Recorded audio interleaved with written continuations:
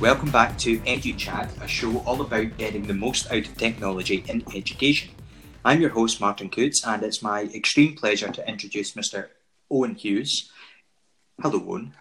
Hi, Martin. How are you doing? Thanks very much for having me on. No, thanks very much for taking the time out of your busy creativity schedule to come and chat with us. For people who don't know you, you are, well, there's no point in me doing an introduction. Why don't you let everybody know a little bit about yourself? Sure. Well, I'm Owen, and I'm a music, geography and ICT teacher, and I lead a one-to-one programme in a secondary school, an all-girls secondary school in South Dublin in Ireland. We've had our one-to-one programme for the last 5 years, and I'm an Apple Distinguished Educator last 2 years, the class of 2017. Best class ever. Wrong answer. 20.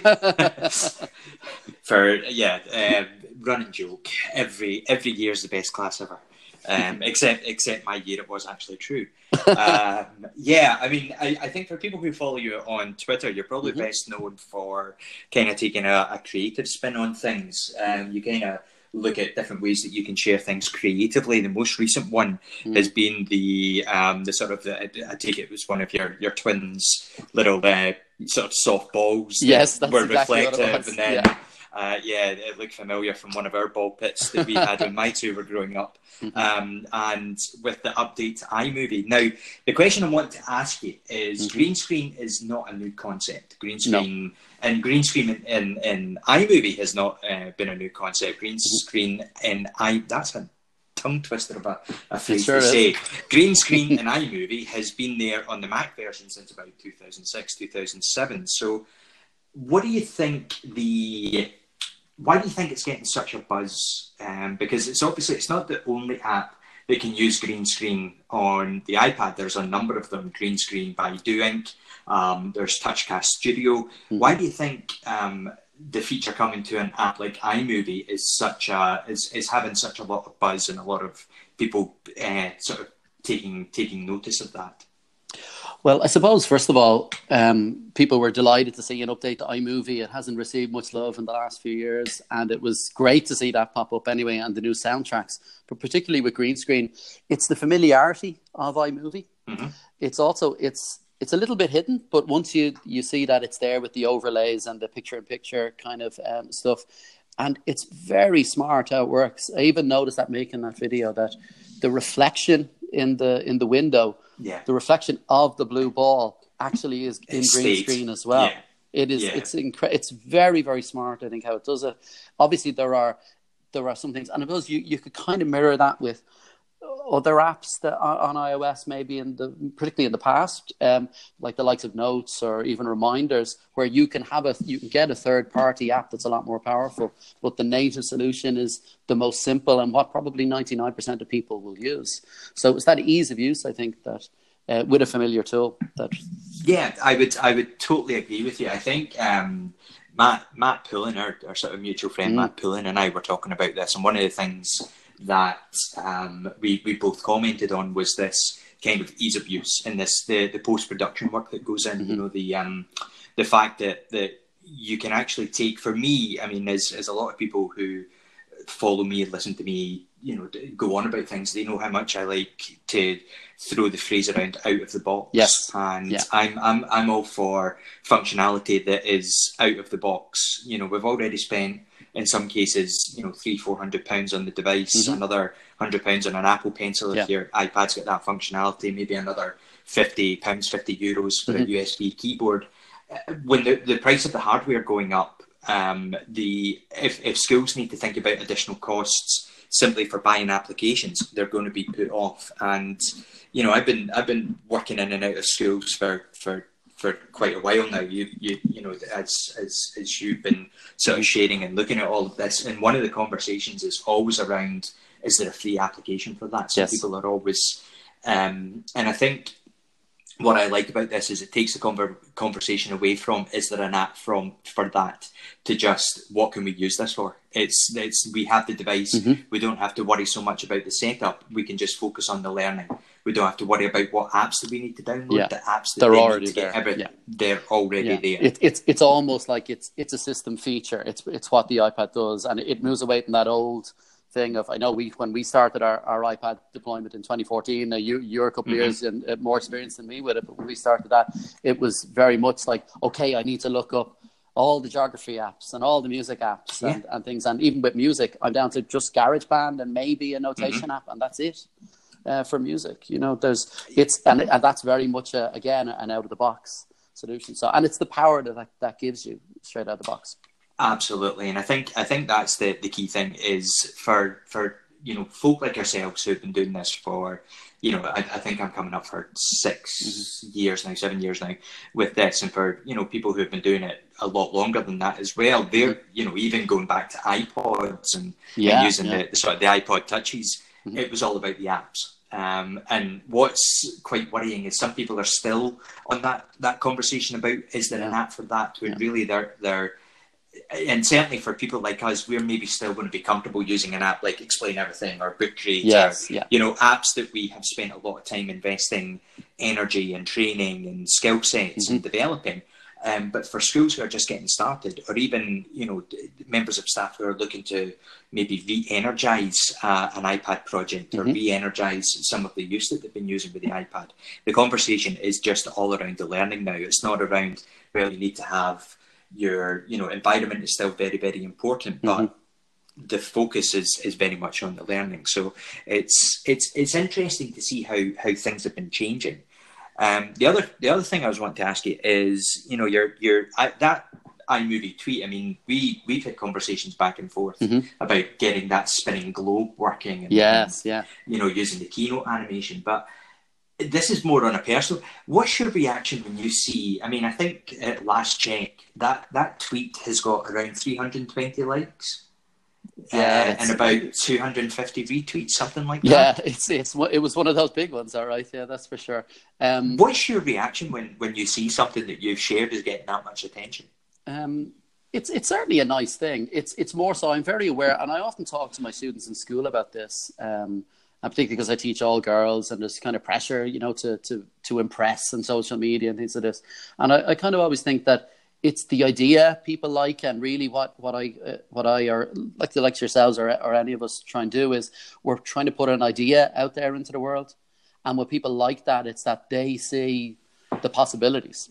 And I mean, I think literally my wording in that tweet was a world of possibilities, and I think maybe that's why it's kind of captured maybe a bit of imagination, that tweet, because it does. There's so much potential just there in your hand. With a feature like that and with iPad.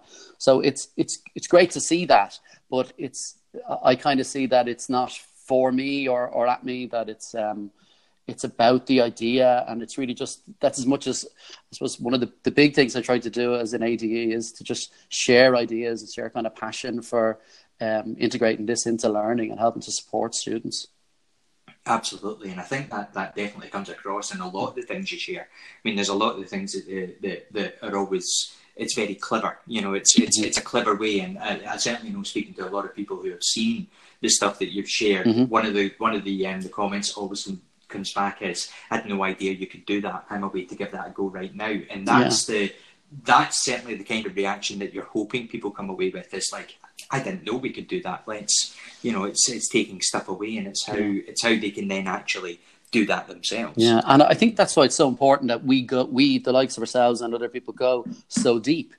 It's because when someone gets a new car or someone gets a new dog, and then you go out and all you see is that. Do you ever get that feeling? It's kind of absolutely like that. Yeah, the more familiar you are with a device or with a particular set of apps or a particular tool or a learning methodology or anything like that, the more potential you see in everything, whether it be technology or not. You start to see the possibilities for lessons and for how you can help students of different types in your classroom. That's a great. That's a great analogy, actually, because it's that kind of way where my children and I were away and seeing a movie, and my son had been playing a game on his iPad, and it was one of these kind of racing games. And he said, and the car that he took purchase of was a Mini in the game. Yeah. This is a very long-winded story for a very short purpose. But as we were driving into town, we decided to see how many Minis we could count between our hometown and the nearest city, which is Aberdeen, which is only about a 14-mile journey. And between Inverurie to Aberdeen, Aberdeen to Inverurie, we saw 100 minis. Oh my goodness! I think it was just because we were on the lookout for them. But it's as you say, once you see that, and once you get that familiarity with something, and once you're almost looking for it, you can see it that, everywhere. You see it everywhere. So that kind of takes us on to this topic. Is we're talking about how we spend time with things and we look at things, and one of the big things that we obviously all look at is latest product announcements or latest announcements that might affect what we do on a day-to-day basis. And just over a week ago, or just over 2 weeks ago now, we had the big announcement for 2019, the first big announcement for 2019. The other ones come later on. And that's, of course, iOS, a new one, iPadOS and macOS. And that's something that we all watch quite closely, because that actually affects what we do on a day-to-day basis. I know you watched it, and just before we go into details about it, what did you think about this year's Dub? It was fantastic. It's delivered on a lot of wish list things, I think, for power users for a long time. There are some new features. I think I saw Miriam Walsh say something online actually about this. I probably won't use this, but it will stop people moaning. So there's a few checklist kind of things. It's like, yep, we can do that now. You can't say that can't be done. There's things like that for in what we do.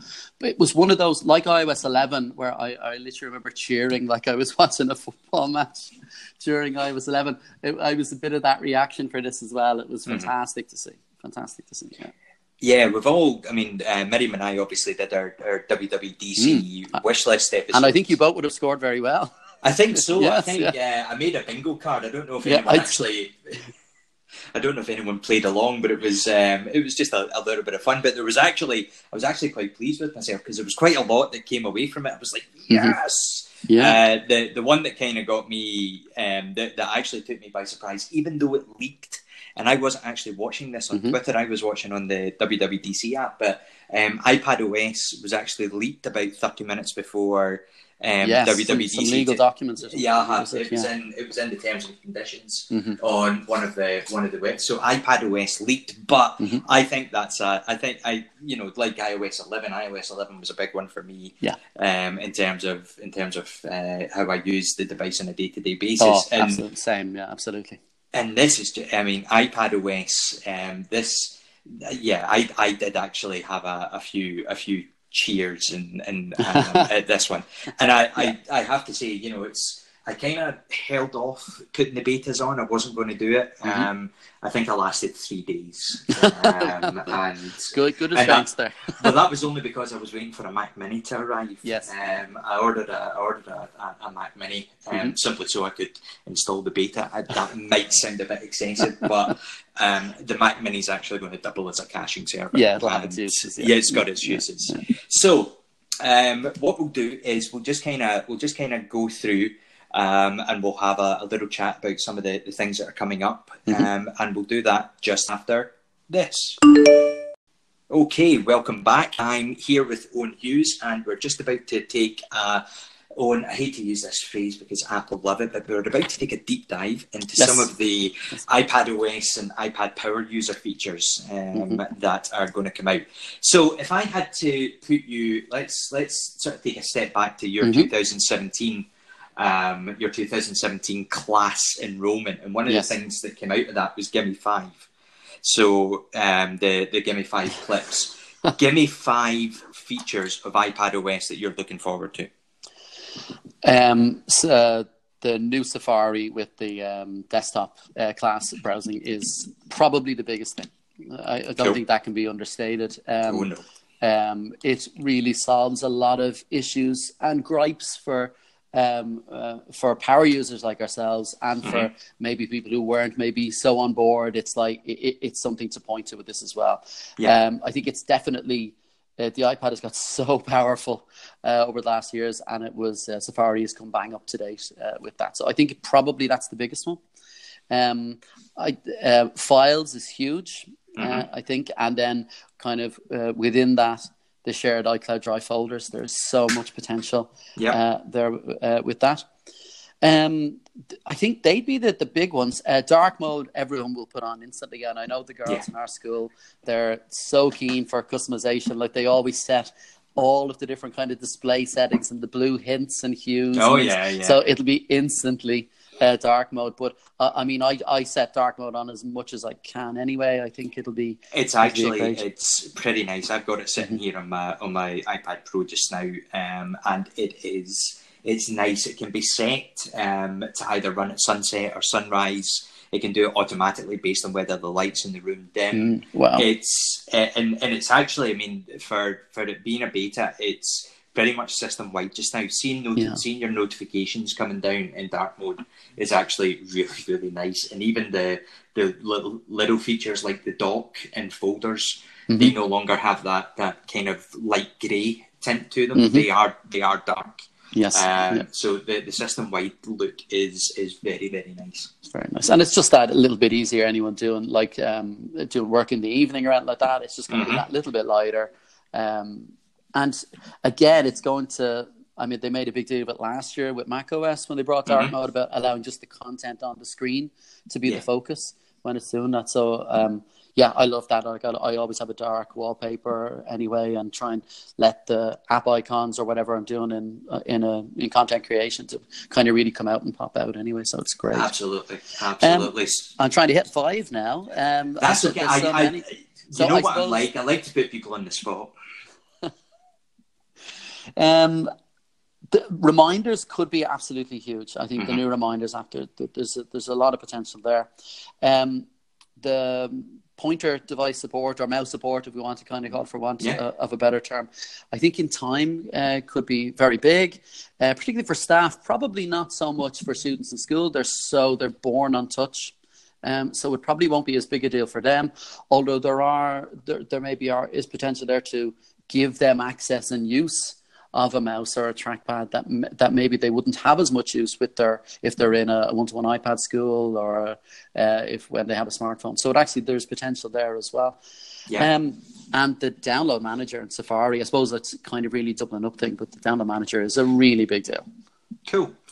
Let's start with Safari. Let's have a conversation about Safari just now, because I can say that having been running the beta we're now on to beta 2, and having been running the beta for about a week now, I can say that I've been really, really impressed with Safari. So the changes to it, for people that don't know, is, as you say, going behind the scenes, the iPad now to websites, the iPad now identifies as a Mac when it accesses websites. So that means when the iPad pings a site and the site is telling it what layout it's going to load as it sends it back, the layout it's going to send back is the full desktop version. So this makes things this makes things a lot easier, because one of the biggest complaints that a lot of people I know when they've been using the iPad is that websites don't look right. Yes. Have you experienced that? Have you heard a lot of complaints about? Oh yeah, even our we're from our school is a very academic school, so our state exams commission website, where we get past papers and things like that and look them up, it serves that up as if it's on not even one of the larger size smartphones. And there's other ways of getting in, and you can change to the desktop view, but most people don't know how to do that, let's be honest. No. So this is just going to solve things like that. And I mean, let's be honest as well, like most schools will either have Office 365 or G Suite for Education. Or G Suite, yeah. Like we would do all of our staff planning now in Google Docs. I don't use them with my students really at all. We'd use Google Classroom for posting work back and forth and setting assignments. But for content creation, I don't use them at all, because the iOS apps from Google are so poor. They really are so poor beyond the basics. So to be able to get this, and I think one of the clever things that they've done is that it's not just serving up the desktop version onto a 9.7-inch screen or an 11-inch or iPad, but it's optimized for touch. Yeah. And so that's very exciting. And it also means that from a staff training point of view, that like I remember like running some kind of training sessions for staff and saying, okay, you're going to log in on a PC, but you're going to have your iPad with you, and we'll go through 2 layouts of Google Drive or 2 layouts for Google Docs, that we can actually remove that now, and students can work from that. And I suppose the mouse support could play a really big role there as well, if anyone does find that they're quite small, the buttons, but high hopes for that. I think it looks really good. It does. It does. It works quite well. I haven't actually went into Google Docs yet, but I know a few people have actually been using Google Docs on an iPad OS, and the rendering of it has been great. Not just on a 12.9-inch screen, as you say, but on a 9.7. And I've got a friend who's running the beta on an iPad Mini, but she hasn't sort of said what the Google Docs looks like. I do like the fact that, like you said, they're not just displaying a shrunken down version. It's actually a dynamic version of the website. It will dynamically shift itself to match the screen size, which I think is great. And the pointer, the pointer support, the way that the mouse support works, and right now I've got a Magic Trackpad sitting here, and the way that I've had it working is it only works via USB just now. So I've got a hub that it's plugged into, and it plugs in fine. And the cursor, if I've got one complaint, it's that the size of the pointer that comes up is quite big. Yes. If anyone's ever activated the touch gestures where you can do 4-finger swipe using one, and it's these kind of four circles with the dots inside, it's the exact same as that, except you're just singly controlling it with a pointer. That's quite big. I would like you can make it bigger. Yes, I've seen that, and it is an accessibility feature. But obviously, if they can make it bigger, it can be made smaller. So it will be varied, because there's been so much online about this that it'll be interesting over time to see does that get smaller. And I suppose what you can do in terms of, I've seen people programming up to 5 different buttons on mouse for different commands and different things. So that's very interesting. There's a few, I know there's a lot of the kind of things like that about the different hubs and different adapters that you need, and whether it be USB-C or Lightning, are quite interesting. So it'll be interesting to see, because I just run a standard, like a 2018 32 gig iPad is my daily driver all day every day. So it'll be. We'll come to that in a wee second, because we do actually have a listener question this week. Oh, great! Great. So we'll discuss your setup and how this is all going to match with it as well. But yes, I mean, I think Safari. I think that can't be. I don't think that can be underestimated, as you say, especially when you include things like Safari Download Manager. So if you're downloading on iOS just now, what do you use? If you're wanting to do a download of a compressed file and then deal with it, what's your current workflow? I suppose it depends on the file. I suppose you're going to hit share, and you're going to use the share sheet, and it may go into a specific app or not. We've G Suite in school, so I might save to there, or I might save it into files into Google Drive. But it kind of depends. If it's a zipped archive, and not that I'd need that many zip archives, it would be into something like Documents, or actually I think PDF Expert also handles them as well. But it would kind of depend on the kind of the app by app basis. But I think with the Download Manager, what is amazing is that you can set the downloads folder to be iCloud Drive, to be locally on the iPad, or any cloud storage that's supported in files. That's going to be a really big sell, I think, for the likes of ourselves, when we taught the staff to say, whatever your point of saving that you wanted to be, you find something online, you can create a PDF out of it, you can save it like that, you can download that audio file.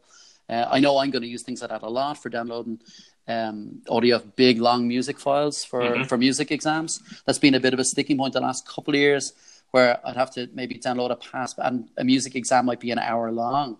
And trying to do that on iOS was always a little bit tricky. I could transfer it once I downloaded it on a Mac and then do editing and that around it, but I'll be able to do it all on iPad now. It's fantastic to have that.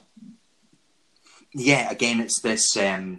it's this one-stop shop, isn't it? It's Yeah. this, I'm a big documents fan, and I'm kind of reluctant to pull away from it, because documents has actually been a big part of my getting things done on iPads, and the fact that it's now going to be in files just means that, in fact, when I set this iPad Pro.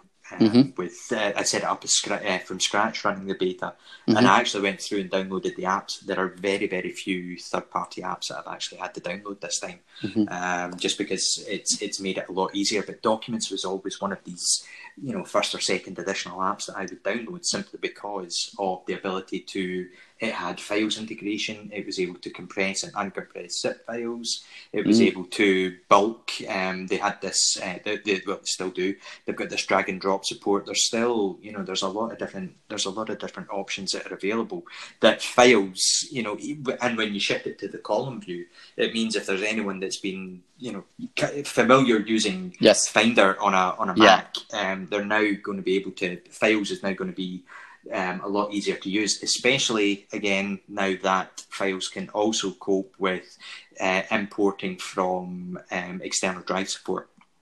Yeah, I think this is bigger than, and I loved all, like, I'm sure you spotted them as well, a lot of Easter eggs in the WWDC keynote around things like this, and I've just some really funny things to do with placebo effects for Windows users when they switch over, about defragmentation tools and things like this. But I think it is bigger than it's seen. Like, I'm only thinking in my own context in school, like, I have gigabytes of material now. They're all online now. They're all in iCloud Drive and Google Drive. But I know there's a lot of others that would still work from a USB key or from a hard drive that they're going to be able to potentially move that over, depending on the type of hard drive. I think it must be an SSD actually. But be able to move that over, or if someone is moving on and they, a hard copy of something, and maybe they.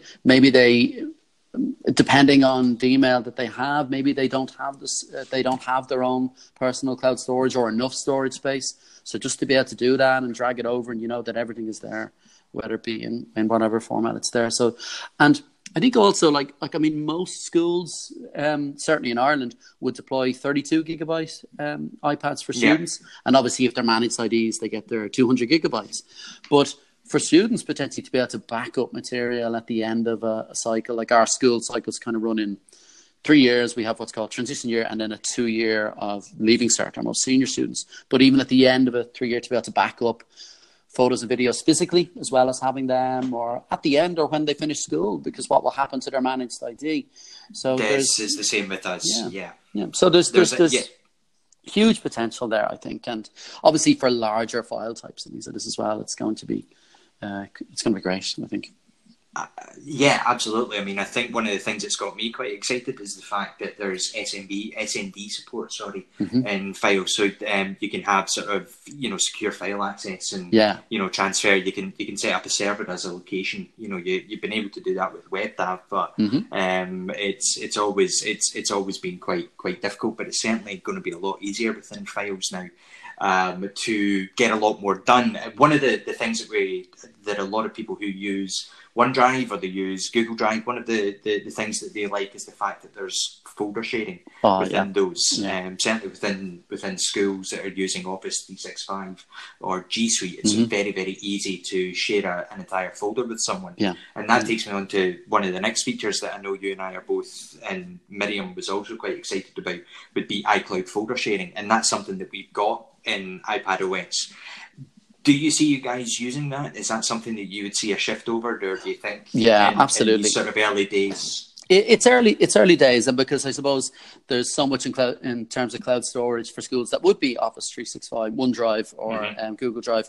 But I'm just even thinking student kind of portfolio work, things like this, and with their because. If you're going to take an iWork document and put it into any of those cloud storage providers, it's not going to work as seamlessly. So I suppose having that shared iCloud drive and it's just going to be brilliant for that. I suppose it doesn't mean straight away that every school is going to move over to doing all of their planning or things like this, but it is. I think it's a lot bigger. Like I'm thinking no more than yourself. You probably have more than me, but all of those keynote files that I have, all of my GarageBand projects. I'm just hopefully, and we'll see how it irons out, but like I was trying to look at a way of doing this and just putting them, but wouldn't it be so great to just get a kind of a shareable, publicly shareable folder, be able to put it online and say, there's 100 GarageBand projects that you want to, if anyone wants to use them with their students or look at what we're doing, or kind of sort of work back through and deconstruct any keynote animations that I've done or anything like that. There's great things, but being able to share things like that. Also that kind of workflow of if your students are working on projects together and there's multiple file types.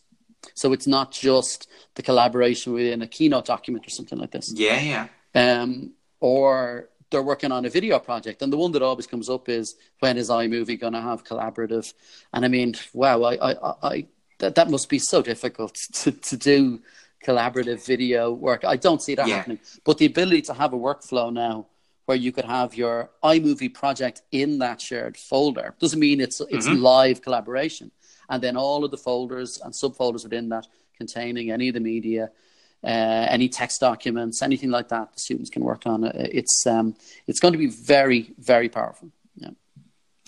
Yeah, I mean, the way that I think it's going to work, and the way it seems to work just now, is whenever we've shared keynote files on Twitter, we've always just tapped the add people button and then copied the link and just posted that out. It's going to be the exact same within files. So when you're sitting at a folder, you're just long pressing on the folder, and this is where you get the options to compress it or uncompress it. But one of the options is to share, and the fine share sheet that is there in iOS 13 and iPadOS, there is an option to add people. And when you tap add people, it comes up, and I'll take a screenshot of this and I'll put it in the show notes. It has the exact same sharing options as it would as if you were sharing a keynote, a pages, or a numbers file. There's that option to send it directly. The invitation, you can send it directly using messages or mail, or you can copy the link. And you've got the share option. People you invite, it's anyone with a link, can make changes, view only, all of these types of things. So obviously one of the big caveats there is going to be the managed Apple IDs and the commercial Apple IDs. I don't see them having the option to share. Yeah, I'd imagine that it'll be the same as the iWork kind of thing. That'll be the same thing, which is I can see why from a privacy point of view and things like that. But it would be nice that if it was let's say myself with my commercial ID, even if a managed ID could access that, because if it was put there as a publicly shareable item, that they could maybe access that. But I can certainly understand from the other way around, where like a student couldn't, for example, from a managed ID or a staff member, but be able to put that publicly. There's, I think we'd all be kind of behind that about kind of privacy. With I think so. I think so. And we did get, we did get a lot this year, even behind the scenes with managed Apple IDs and things of this nature. There's a lot of changes sort of taking place there. You'd mentioned reminders. Are you a big reminders on user? My phone, not on my iPad, actually. So I would use it on my phone a lot. Very, very interesting. I was only kind of thinking about it a little bit earlier. Because of the way it can be structured now and the extra things, and even when you're adding a note and it can create a reminder based on your note. But just for project planning for students, if you're doing any project-based learning or challenge-based learning or any kind of portfolio work or kind of collaborating together on things, and remind when you get to a certain location, so a student could set for when they get home to remind them, I must do that as part of my homework, or when I come in, I must speak to this person in my group I'm working with, and we must share this document or do things like this. It also, it struck me that there's maybe, obviously with a lot of cognitive psychology stuff at the moment, with like dual coding and things like this, but I kind of just thinking about it earlier, I wonder, could a very savvy student or someone good at automation or something like that, Martin, maybe be able to put together kind of ideas for retrieval practice, where there could be a student could create maybe some kind of structures within reminders to revise certain topics. and that whole kind of thing with retrieval practice, where you come back to it, a few months, a week later, and then you spread that out and you spread that out. And could they actually create a reminder system, and then they can check off that, yes, I've done that, or there's certainly a way that you can do that. Shortcuts, I always feel like I should ring a bell when I mention the word shortcuts, but it's or people should take a shot or something. Yeah, something like that. I think it made people drunk if that was the case. But yeah, shortcuts have certainly got integrated more so in iOS 13 and iPadOS, and I'm a big reminders user anyway. I use reminders. I use reminders on a daily basis for. I've actually shifted to using reminders as a getting things done. So I'm sure a lot of people have, but things I've used drafts, I've used Due. I think I've went through the list of task managers, and I always actually come back to reminders simply because it's the most straightforward for me for actually getting things done. It sounds really bad, but one of the things I like about reminders is I can copy and paste a checklist from notes into reminders, and it creates it as action items. So if I'm working in notes and I've made a checklist, I can just highlight them, drag and drop it across into a reminders list, and suddenly I've got an actionable list. I can then get reminders, I can get a notification on, and the location based alert thing is quite good. I think the new automation and the geolocation tagging stuff working within shortcuts, and now as a result any app that can tap into that. So you could have a reminder that says, when I get home, remind me to send the podcasting notes to Owen, something like that, or remind me when I get home to open into an app. You can even have it say, right, when I get home at this time, I know I've got an assignment due, I'm doing the work in Keynote, so when that reminder kicks off, open me into the Keynote app so that I'm ready to work. Pupils can make their workflow, and you can they can even say, I forgot to check my classroom, or I forgot to check schoolwork, and it's simply because they've had the reminder come up, and we're all guilty of this. I mean, I ignore reminders all the time, and then suddenly I notice I've got a little one sitting on my reminders app, and it's like, oh yeah, I meant to go back and check that. And it's simply because I've ignored the reminder. But if it actually gave me something that was actionable, if it gave me a prompt and it gave me something that wouldn't go away until I dismissed it, or until I did something with it, then that's where that value really comes in. Owen, I'm just getting conscious of how long we've been. I'm loving talking to you here. I think we're going to have to do another episode on this. Oh, great! As the betas come out, and we get once you get on the beta, I can't wait to be on the beta.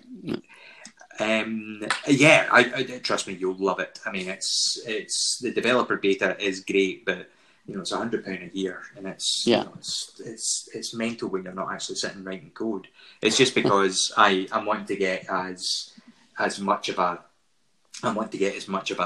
hands-on time with this, because I really like to be able to answer people's questions. We haven't even dived into anything about the new markup tools, the accessibility features, Sidecar, the new copy and paste gestures. Are you willing to come back on and have another chat? Absolutely. Be delighted to. Yeah, be great. Excellent. What I'm wanting to do just now is we've actually got a listener question to answer, and it comes from a mutual ADE buddy of ours, Mr. Paul Tullock. And I have to apologise to Paul because this has been sitting here since April. Let's have a listen to Paul's question. Great. Hi Martin, it's Paul Tullock here. I love the new format with the co-host. It was great listening to Chris and Kurt. My question for you is, what is your setup like for your iOS only lifestyle? About May last year, I went iOS only after my MacBook screen broke, and I absolutely loved it. But my smart keyboard on my 12.9 inch iPad Pro first generation, it's a bit hit and miss. So I just wondered what your setup was like, what kind of keyboard you used, if you used the stand, anything like that. I'd be really interested to know. Thanks. Okay, so Paul was asking us there what our setup is. He's got a 12.9-inch Pro. He hasn't liked his smart keyboard. He hasn't liked some of the things that's been happening with it, and he's looking to change it up a little. So, Owen, you hinted that your daily driver is a 2018 iPad 9.7-inch. What else do you use with that? I've Apple Pencil and a Logitech Slim Folio keyboard, which I have to say is just great. I've had, like so many of us, I've gone through so many keyboard cases over the years, but I have to say this is my favorite keyboard to type on. I wish the outer was a little bit more durable. I have it a year now, and it's a little bit more scuffed on the outside than I'd like, but it is just a joy to use. Like the Logitech ones are really good. But yeah, just that's 32 gigabytes. I'd always be kind of, particularly with big GarageBand files and big movie files and things like this, I'd always be kind of in the upper regions of around the 30 gigs or so. And every now and again, I'll be trying to use Swift Playgrounds, and it's pushed Learn to Code 1 up to iCloud, and I've got to download it again, which could be frustrating in school. But you know, like anyone, you know, so much of it I'll lean on the cloud as much as possible for things like that. But there's a lot of me with that. I mean, I would love to be running a 12.9 inch iPad Pro. Absolutely love to be. But there is a bit of me that's kind of, well, this is what my students have, and I'm kind of saying to our teachers in school, saying you can do everything you need to be able to do for your schoolwork on an iPad, and I really do try and practice what I preach in that regard. And that's not if someone handed me an iPad Pro, I would grab it and run, snap it in their hands. Yeah, I like that disclaimer that you're putting on there. Yeah, that's if anyone's got a free iPad Pro, yes, exactly. No. But it's. Yeah, I mean, I kind of, there's a bit of that. I've kind of leaned into that a little bit and said, well, I'm going to prove this can be done. And it absolutely can be. I certainly, apart from the odd time I have to keep an eye on storage levels, that would be it. But that's it. I mean, I have a MacBook Pro. It's used very little these days. And certainly for work. It's funny because the MacBook, I'll tend to, when I'm all work, I don't really do any kind of personal things. And I regard it and I do as an AD as part of my work and my professional life, really. Even though I've made friends through that. Yeah. I kind of keep anything personal is off that. So anything personal is on my phone or on the MacBook. But the MacBook is kind of, it's almost a reverse of what a lot of people do. Some people will do their work on their MacBook, and then their iPad is for their Netflix or things like this. But I'd be absolutely the opposite of that, actually. So, and with one caveat, I really don't see myself ever getting a new MacBook ever again. The only caveat to that would be possibly if I was to start trying to learn more coding and go deeper into that, because Swift UI is very interesting. But I'm nowhere near trying to use it yet, but it's very interesting. Yeah, it is. I mean, it's. I think the thing about Swift UI is it's going to be good for people who have started doing some different work with coding, that maybe went through app development with Swift, and they're maybe now ready to try something new. And that's where, if they've developed a first app and they're maybe looking to push their skills, that's where Swift UI is really going to come in. My coding is rusty. I can code in Swift okay, but I think going sort of deeper into this, my coding is rusty. But yeah, I mean, I get everything done on an iPad. I mean, I think everybody knows how much I love iOS and iPadOS, and the fact that I use it. I'm very much of that same mindset as you. I practice what I preach. If I go, I don't train with my 12.9-inch iPad. I don't go in and deliver training or work with staff using that one, simply because it doesn't reflect what they have in front of them. I mean, I know people who have stood up and trained with a 12.9-inch iPad Pro, and the teachers were sitting with iPad 2s. Not iPad Air 2s, iPad 2s. And you're sitting there going, how can you effectively deliver a training session when you're showing someone, even coming down to iMovie has a completely different layout on the 12.9-inch compared to what it does on the on the smaller screen iPads. You know, you get more of the Yeah, and for someone side. new, we can't underestimate that cognitive load on them to take that in. Yeah. Exactly. The minute they look at that and they're kind of, well, that doesn't look like what I have here, I'm lost. I'm not going to get this. Arms are folded, and you've lost them. So yeah, it's don't underestimate the power of the device that you have in front of you when you're actually working with staff or pupils. My setup is, I mean, like I say, I sit and get stuff done with my iPad. So I just recently set up my home office the way I like it. So I've got the LG 4K display that I plug into my 12.9-inch Pro, and I've got the Apple Smart Keyboard that I use, and that's my getting things done at home. But out and about, I use my 11-inch just connected to the Smart Keyboard, and I kind of treat my. I know not everyone is like me and has, you know, a pile of iPads sitting at the side. I know how fortunate I am, but I treat my 12.9-inch Pro the same way that someone might treat an iPad. Yeah. It's the device that I get things done at home. It's your desktop kind of. It's your iOS desktop. Yeah. That's it. That's the best way to think about it. I mean, I made a joke in the WWDC episode that I'd like a 27-inch iPad, but you know, I'm not joking about that. I'd love a 27-inch iPad that was just, you know, something that's sitting in front of me that I could actually get my desktop work done on. Yeah. I mean, that's the dream, isn't it? Just to have your iPad just come in and dock it and everything's there, and you pick it up and you go like that. I've seen the photo of your setup. It is enviable, I have to say. It looks great. It looks really great. You have it looking great.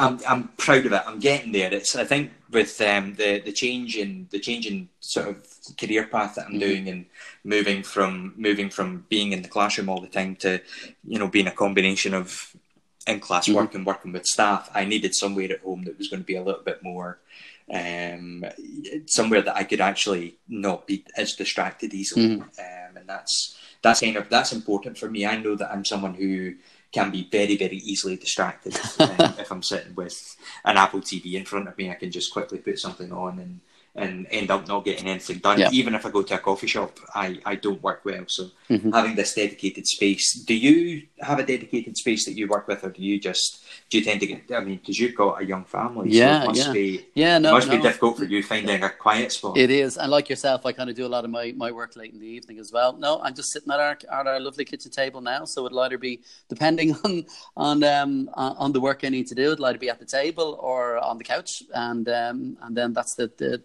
thing, my iPad in the Logitech keyboard case, and that's me, and then I have my classroom in school, and I have my little office, which is about the size of my kitchen table, my tiny little office in school. But it's great. It's just a great space to be able to go to and work. And if I need to make a few phone calls to parents or to our reseller or anything like that, it's a great space. But that's it. And I think that's the thing about iOS, isn't it? It's the mobility and the fact that you can move around. That's it. Yeah. Excellent. Right. Well, we are definitely going to have part 2 of the Owen Hughes conversation. We're actually going to be face to face in about 5 weeks. Yeah, I can't wait. It's going to be good. We might even because I think the public beta will probably. I'm making a prediction right now. I think public beta is going to drop. Let's see, what are we coming up to? 24th. I think it'll either be the 1st or 8th of July. Oh, that'd be great. We will get the. Yeah. Give me a couple of weeks to get it downloaded and make sure I have it before we go to Institute. All right, that'd be great. Yeah.